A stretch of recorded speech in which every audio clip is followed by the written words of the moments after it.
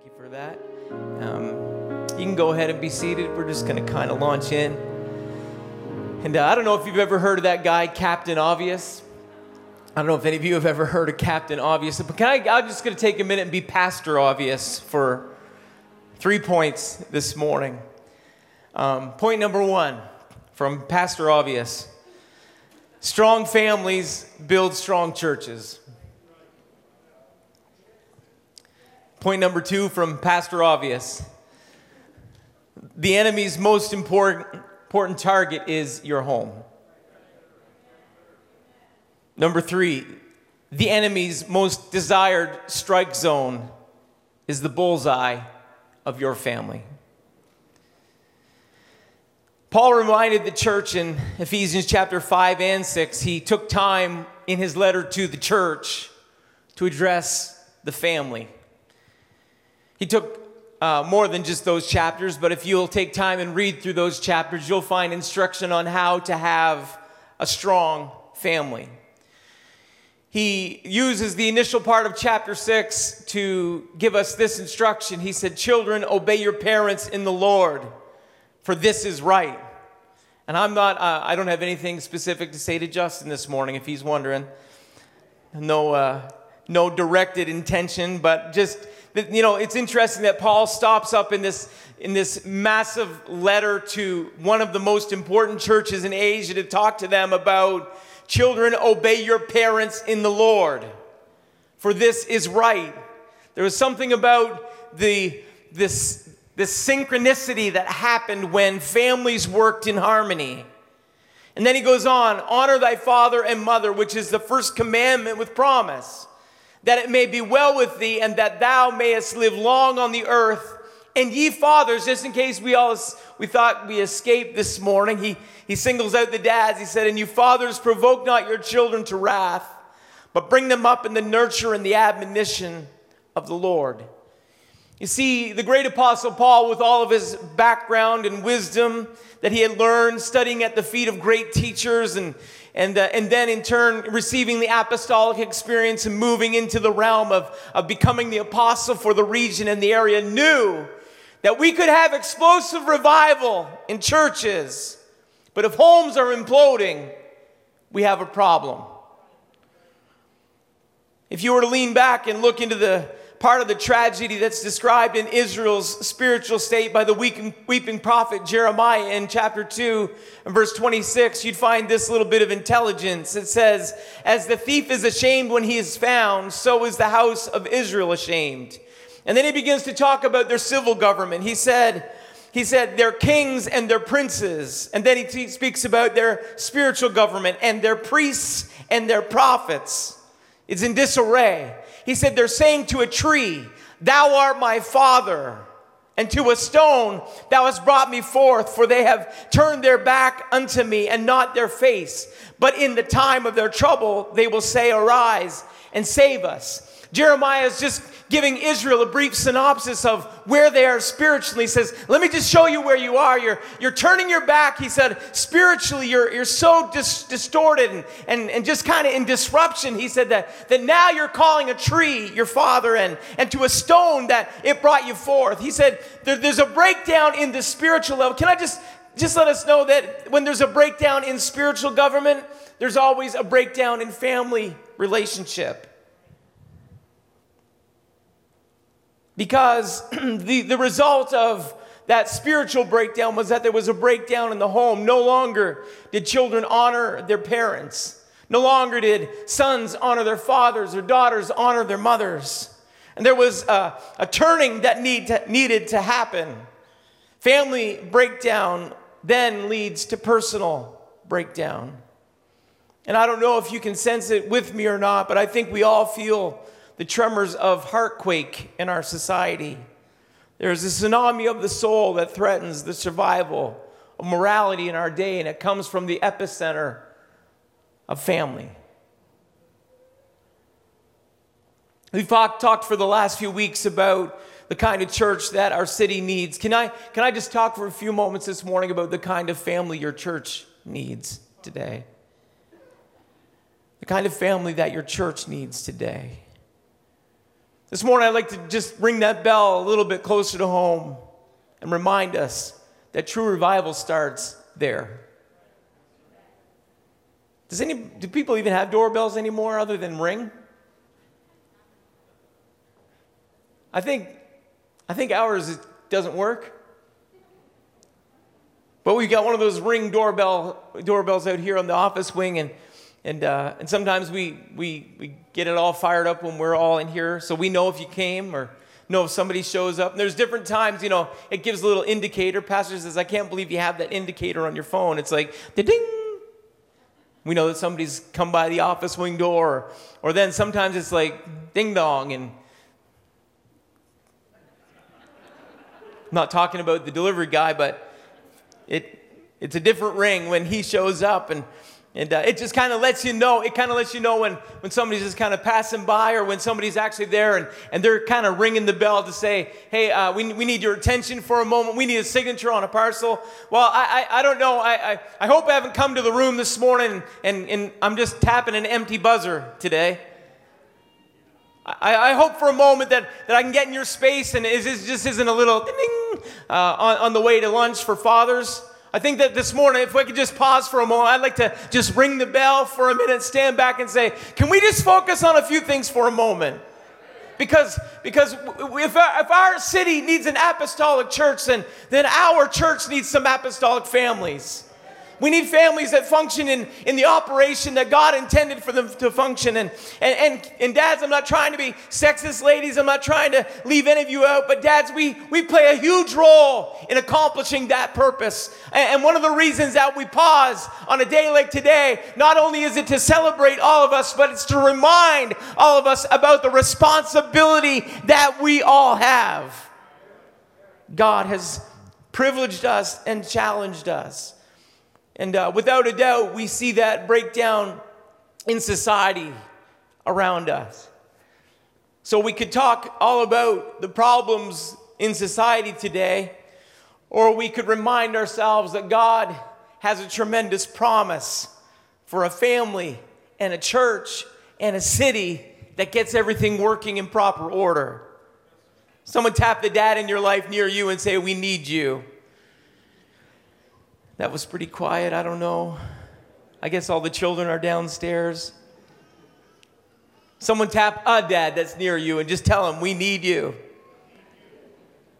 It was part of the end time promise that came through the prophet Malachi. He declared that God was going to use a prophetic voice, not just for the church to rise, but for the home to heal. Somehow in God's foreknowledge, he understood that our end time day was going to have a breakdown in our homes. And he gave us not only a synopsis of the problem, but he attached this promise to it. Malachi chapter 4 and verse 6. Someone say it with me. And he shall turn the heart of the fathers to the children, and the heart of the children to their fathers, lest I come and smite the earth with a curse. That attached to all of the problem that he was talking about, he said that there was going to be this opportunity that was presented, and that God was going to turn the heart of the fathers to the children, and that God was going to turn the heart of the children to the fathers. And there's something very comforting about that to us today, isn't there? So I haven't just come to let us all know about what we aren't doing right. I'd like to remind us about the hope that God gives us in the Word, that there is going to be a season and a time before the end times, that God is going to put some things together that need to be restored. That there's going to be a time before the end times that not only are we going to see in the last days, saith God, I will pour out my Spirit upon all flesh, and we're claiming that promise, but along with all that, there's going to be a repair that God does in homes. There's going to be a revival that God brings amongst our families, that God is going to bring a restoration that maybe some of us didn't see or didn't expect, but God said there's going to be a turning. There's going to be a turning in some hearts. And right now, maybe you're looking at a circumstance and you're saying, I just see impossibility. But God said, where you see impossibility, I see a miracle. And God is going to turn hearts. God's going to turn hearts.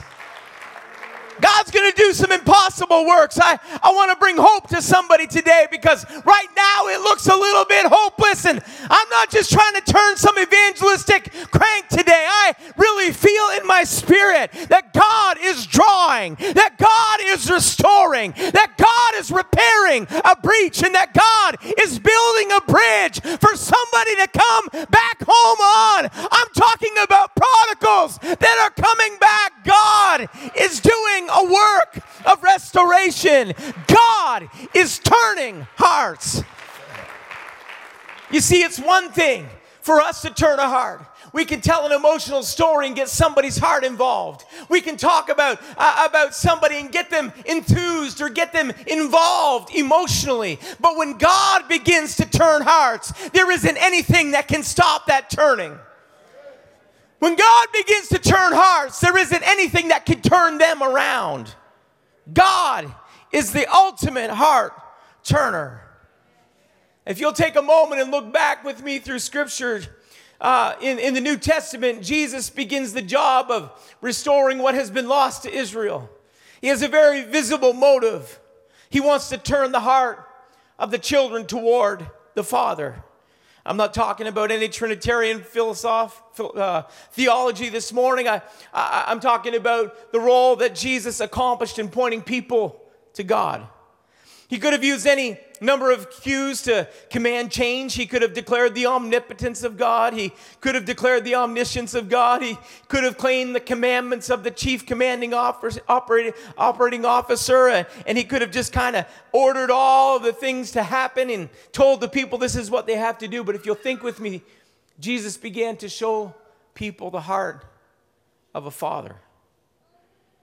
He could have pulled down the lightning and thunder. That happened in the Old Testament. Could have done the old open up the earth and swallow them up. Always seems to get people's attention. Bears running out of the forest tends to cut back on critics. A good round of instant leprosy can let someone know that they've misspoke or stepped out of line. He could have played the cards with a heavy hand. But he doesn't do any of those things, because you can make someone conform behavior but never transform their heart.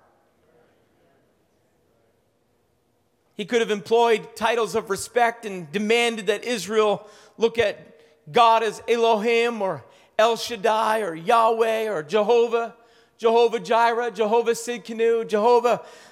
Just go down through the whole list. He could have commanded all those titles and all of those things. He could have called them Adonai. He could have called them all those things. But Jesus chooses to step out and begin to invite people back and turn their hearts with the simple word, Father. After this manner, therefore, pray ye. What? God Almighty. That's how we pray. Jesus says, this is how you pray. Our Father, which art in heaven. He used his greatest, most powerful tool to turn the heart of the children back to the Father. He used love. You see, if you look in Scripture, it's amazing. I just began to do a search for the times that your Father, that title was used by Jesus. And over again, we're just into Matthew, and Jesus begins his teaching, and sometimes in about 5 chapters, we find multiple, in the teens, the number of times that he begins to say, your Father. He could have said, your God, your Almighty God. I just reminded myself of Brother James Fudge right there.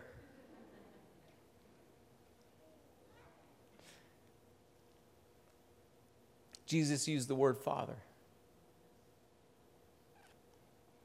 He began to describe the attributes of, not God, he began to describe the attributes of our Father.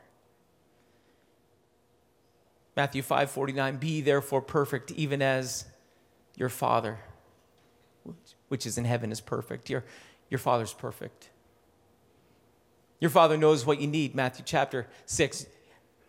Be not ye therefore like unto them, for your Father knoweth what things ye have need of. Your Father. Your Father forgives. If ye forgive men your trespasses, your heavenly Father will also forgive you, your Father. Your Father feeds. Behold the fowls of the air, for they sow not, neither do they reap, nor gather into barns, yet your heavenly Father feedeth them. Someone say, your Father. Your Father knows. For all these things do the Gentiles seek, for your heavenly Father knoweth that you have need. He knows. Your Father gives.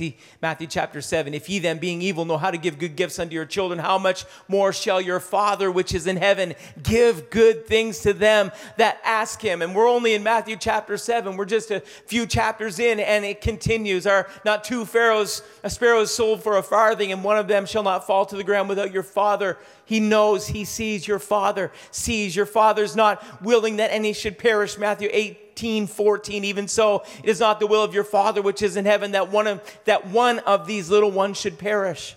Your Father is merciful. Be ye therefore merciful, as your Father also is merciful. Your Father is a giver. If ye then, being evil, know how to give good gifts unto your children, how much more shall your heavenly Father give?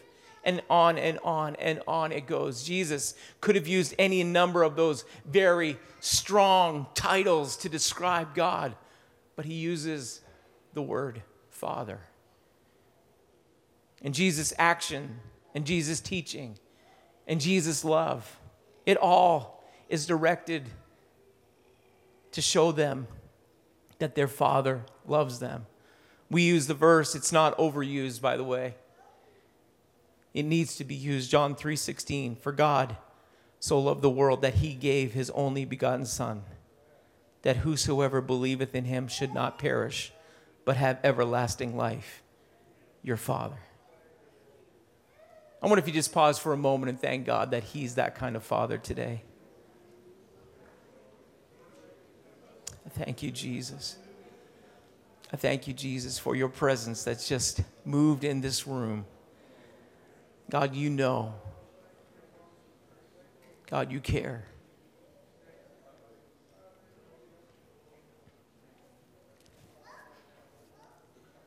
And I'm not trying to diminish anything that God is, but to me, the greatest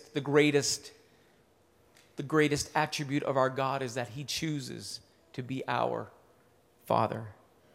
And Jesus' role, his responsibility, his call, his teaching, his message was to turn the hearts of those people that had gone so wayward, those people that Jeremiah had just described, those people that had been so misdirected in their approach and their love, were now being called back. You know, we have the wrong ideas sometimes. You know, what Jesus was doing was saying, here's the heart of your Father. Let me just talk to you about your Father. He gives, he loves, he knows, he cares. Because shame will push us the wrong way so often. I've got personal stories that I could use about different times when, I'll go ahead and use one. This simple. This ain't that deep, but go on the journey with me. You know, those times when you think, I handled that one all right. I got lots where I didn't handle good. That's bad English, and I was bad dad. Lost your cool, whatever. I've done that. But I remember this one time, Justin was just learning to drive, had his permit. We had come up here in the church. We had a load of stuff on a trailer, and I had a meeting in the office, and of course we were running close to the timeline. I pulled in the parking lot, and maybe you've heard this before, I don't know. I pulled in the parking lot, and I pulled up by the door, and I said, just take that trailer out back and put it in the dumpster. It was all stuff that we had gathered together for the church that we had, that we needed to get rid of. And I said, I'm going to go in for the meeting. Don't back up. Just do the loop. Just drive. So I'm in the meeting, and I'm glad that I'm not emptying the trailer. The boys are. It was Justin and Carlos. They were out back, and I'm in the meeting, and I look out through the door, the glass door that's closed, and I was finishing off the meeting. I look out, and I see Carlos standing there.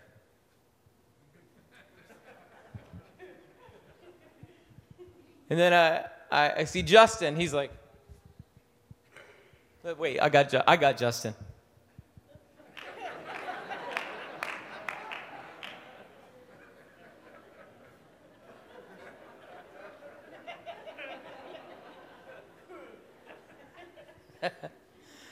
So I'm like, oh yeah. So I opened the door and I said, you backed up, didn't you? He's like, yeah. So I go out and I can't remember the neck of the trailer, whatever, where the trailer's all bent. There's a great big, still is, old blue. Still is a big dent in the back quarter panel. The wood that was on the trailer is all kind of broken off sideways, and everything's kind of. I said, what'd you do? Put it in reverse and just slam the gas? And I was kind of laughing. So at that point, the boys were like, Carlos was like, ha, pretty much.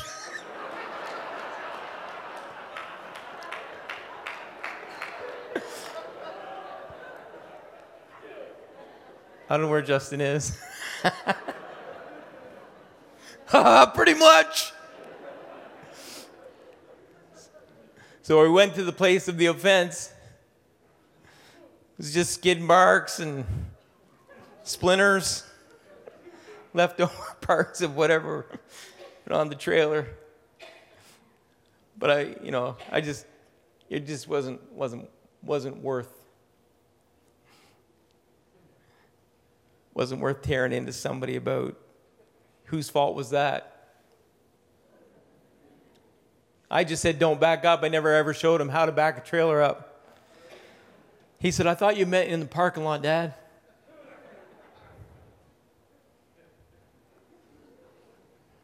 My bad. Our bad. Is that okay, Jeff? Sorry. It's not my notes. It's dangerous when I get off my notes. So we could have had history about tearing a strip and never forget this moment. But the heart of my father, the heart of a father in me was like, my son's more important than, we'll have that story to tell in a sermon someday, and I'll be worth. No, I'm kidding.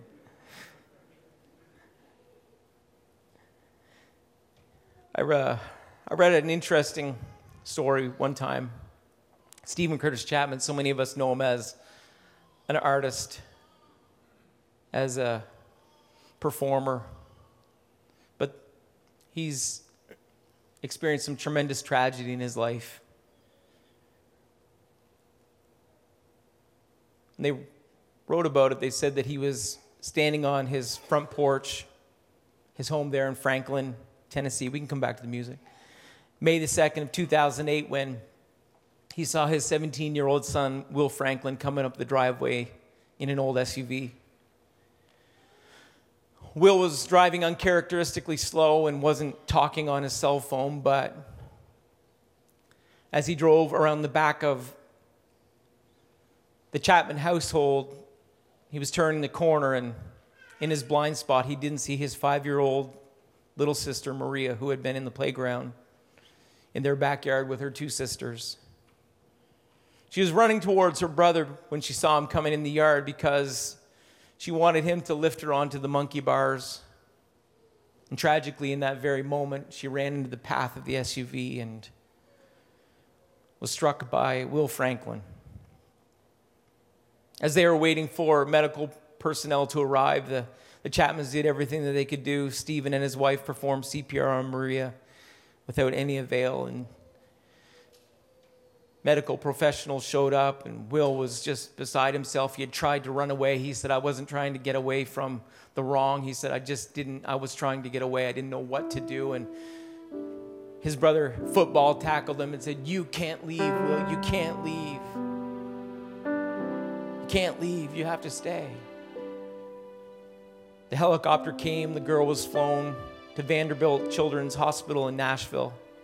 It was in that moment of tragedy, the clear possibility, and maybe even it was obvious to the family that this was now a fatality, was rocking that family. Stephen got everything together. Somebody swung by and he hopped in the car and they were taking him to that hospital. And on his way out of the yard, he looked and he saw his son, Will Franklin, doubled over in agony of what had just happened. En route to the hospital, and in the middle of the moment, Stephen stopped the car. He said, stop. He hopped out of the car and he yelled to his son. He said, Will Franklin, your father loves you.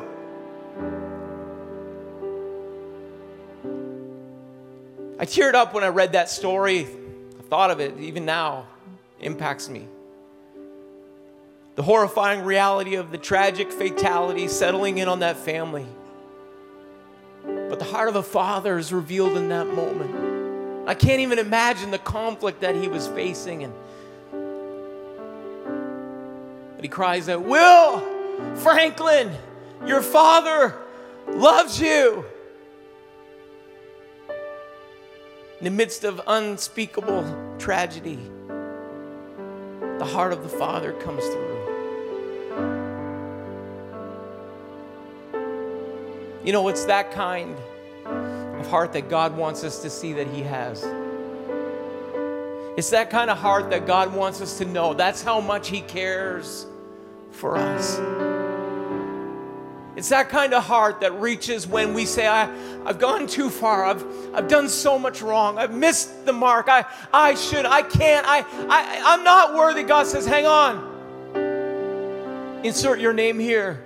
Your Father loves you.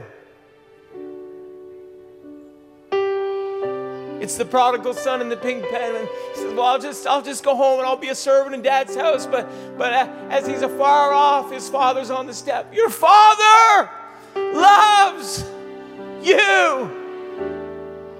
And for someone this morning, maybe you're just in that place, and I don't know where you are, but God knows where you are. And in this room this morning, if you can just stay bent, and if you can just stay moving in the wrong direction, maybe yourself or your pride or whatever it is that you're hiding can stay covered, and you can kind of continue sliding off and in a backslidden way. But can I just let somebody know today that God is crying out in this room this morning that He loves you. And maybe in just a moment like this, God is using this minute to turn a heart back. Maybe this is the miracle that God said that He would perform in that end time revival, that God is going to begin to turn the heart of the children, not just toward a natural father, but the spiritual father. God is repairing a breach in somebody's heart and somebody's home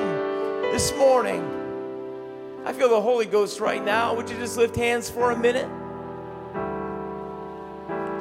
God, would you let your word speak? Let your word speak this morning, God.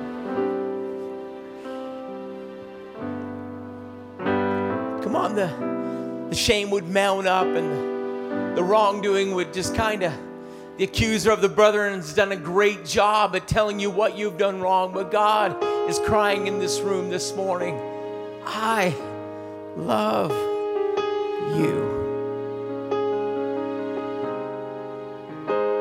I love you. It's Romans 8. For as many as are led by the Spirit of God, they are the sons of God. You've not received the spirit of bondage again to fear, but ye have received the spirit of adoption, whereby we cry, Abba, Father. The Spirit itself beareth witness with our spirit that we are the children of God. If the enemy can convince you that you're nothing more than a servant, then you'll run away. But if you can ever realize that you're a son, that you're a daughter, you will never escape that call of love that comes in the room in a moment like this. You'll never escape the call of love that, translates somewhere over the video screen to somebody this morning. That's what it translates beyond the walls of the room. If we can just let the message out, God loves you this morning. His love's unending. It's reaching. It's far beyond what you can imagine. His love doesn't stop. It's relentless. It just chases you down. No matter where you are, no matter what you've done, the call comes. I love you. For God so loved the world. God, in His omniscience, He already knew everything that would happen in your life. He already knew the wrongdoing that would occur. But you know what He said? I'll go to the cross. I'll bear the shame. I'll pay the price. I'll pay my life. For God so loved the world that He gave His only begotten Son. I'll be the loving Father this morning. He's in the room today. If we truly understood the love of the Father, there isn't anything that could keep us apart.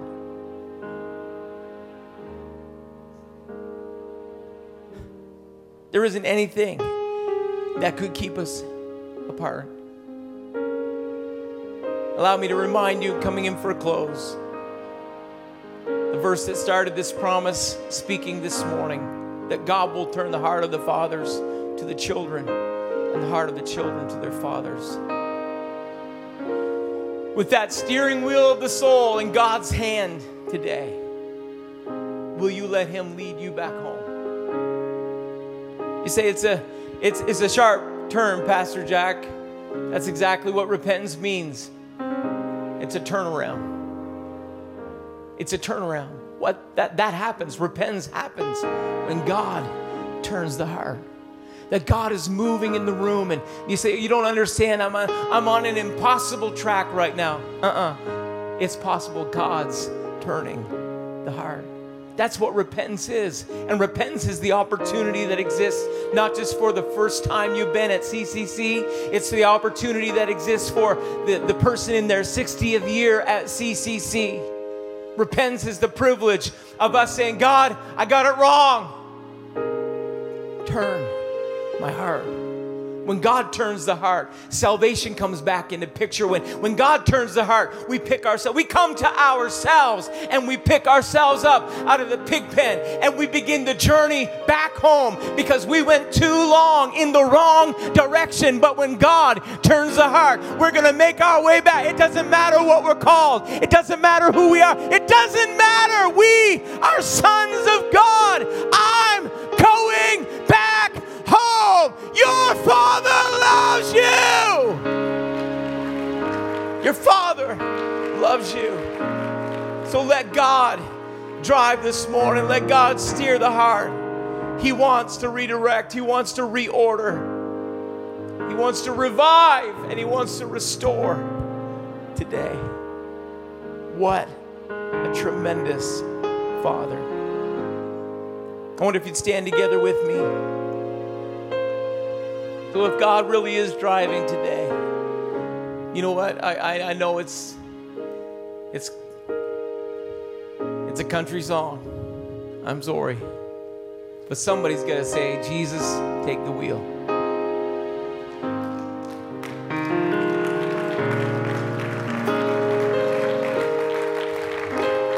That's all right. I know some of you have never heard that.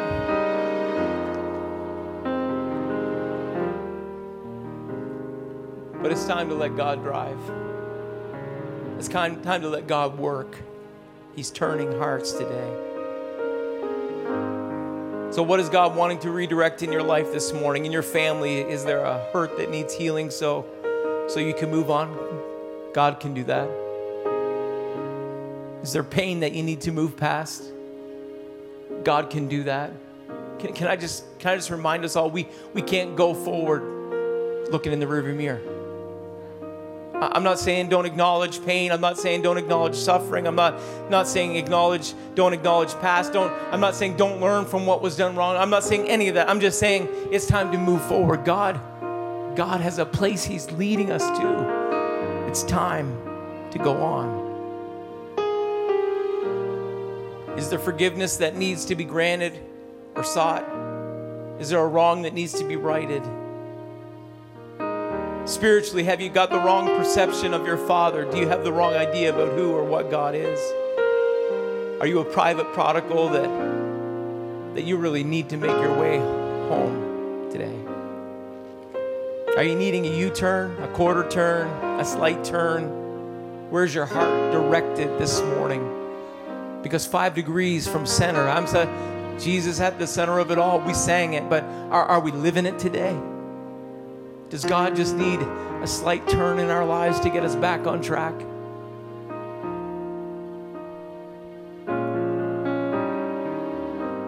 I'll use the words. I'll use the words that I gave Justin that memorable afternoon. Don't back up. No room for backsliding today.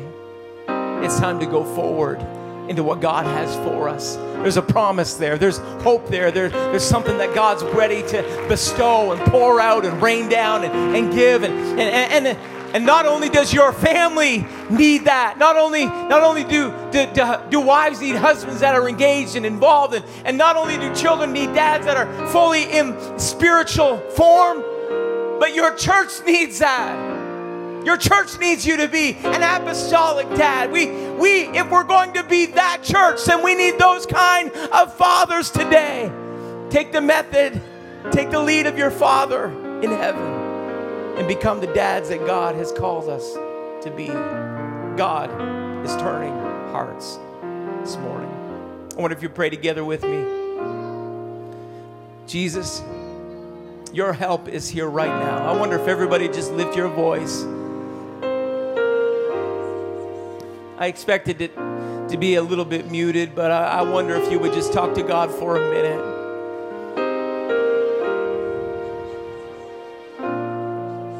God, you're drawing right now.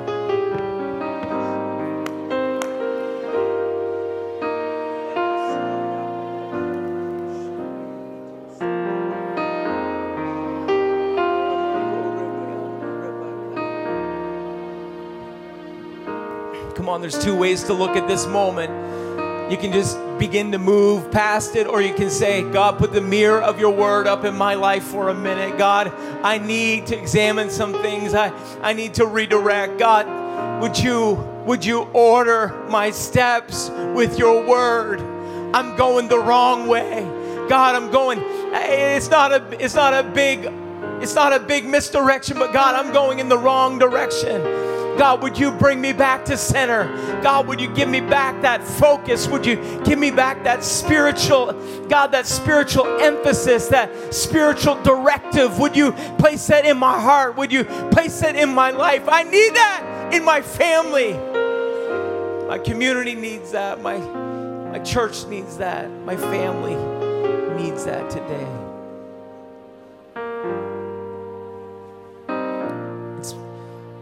One of the greatest honors that we have is to speak to the homes and the families in our church. We need you. I am so grateful as we look around the room today. I am so grateful that people are coming home. That's why we put that welcome home on the screen. I'm so grateful. I'm so grateful that people are making this a priority. Pastor and I, Eric, thank you for being faithful in giving, and thank you for being faithful in every area. Thank you. Thank you for being faithful in prayer meeting, and thank you for being faithful to service.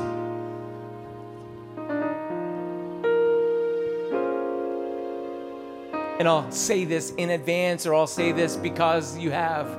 Thank you for being fathers of faith in your home. Thank you for making prayer a priority.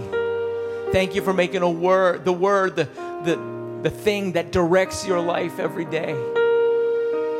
Thank you for seeking first the kingdom of God and then worrying about everything else that's going to come after it. It's going to come. Don't worry. Thank you. Thank you for being men of God and women of God. Thank you.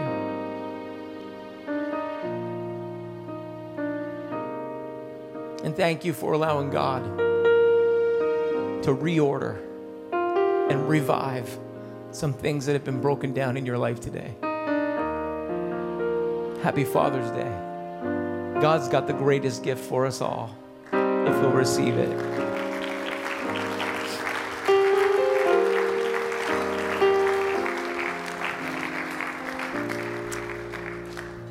Let's sing it one more time.